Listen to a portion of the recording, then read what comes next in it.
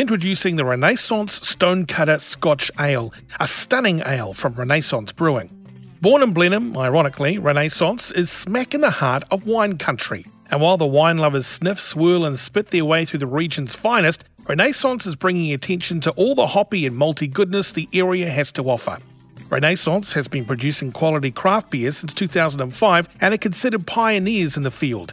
Their beers are well known for championing the big, the British, the American and European styles and traditional flavours Kiwis love. And the Stonecutter Scotch Ale is one of those. Pretty to look at, it has a rich mahogany glow in the glass. Taste, this one is lush, with a gentle smokiness from peated malt that mingles with sweet flavours of dried fruit, candied orange, just burnt toffee and banana bread. Wow! The slight smokiness and sweet malts can handle rich and spiced food alike. It'll pair perfectly with Moroccan-spiced butterflied lamb.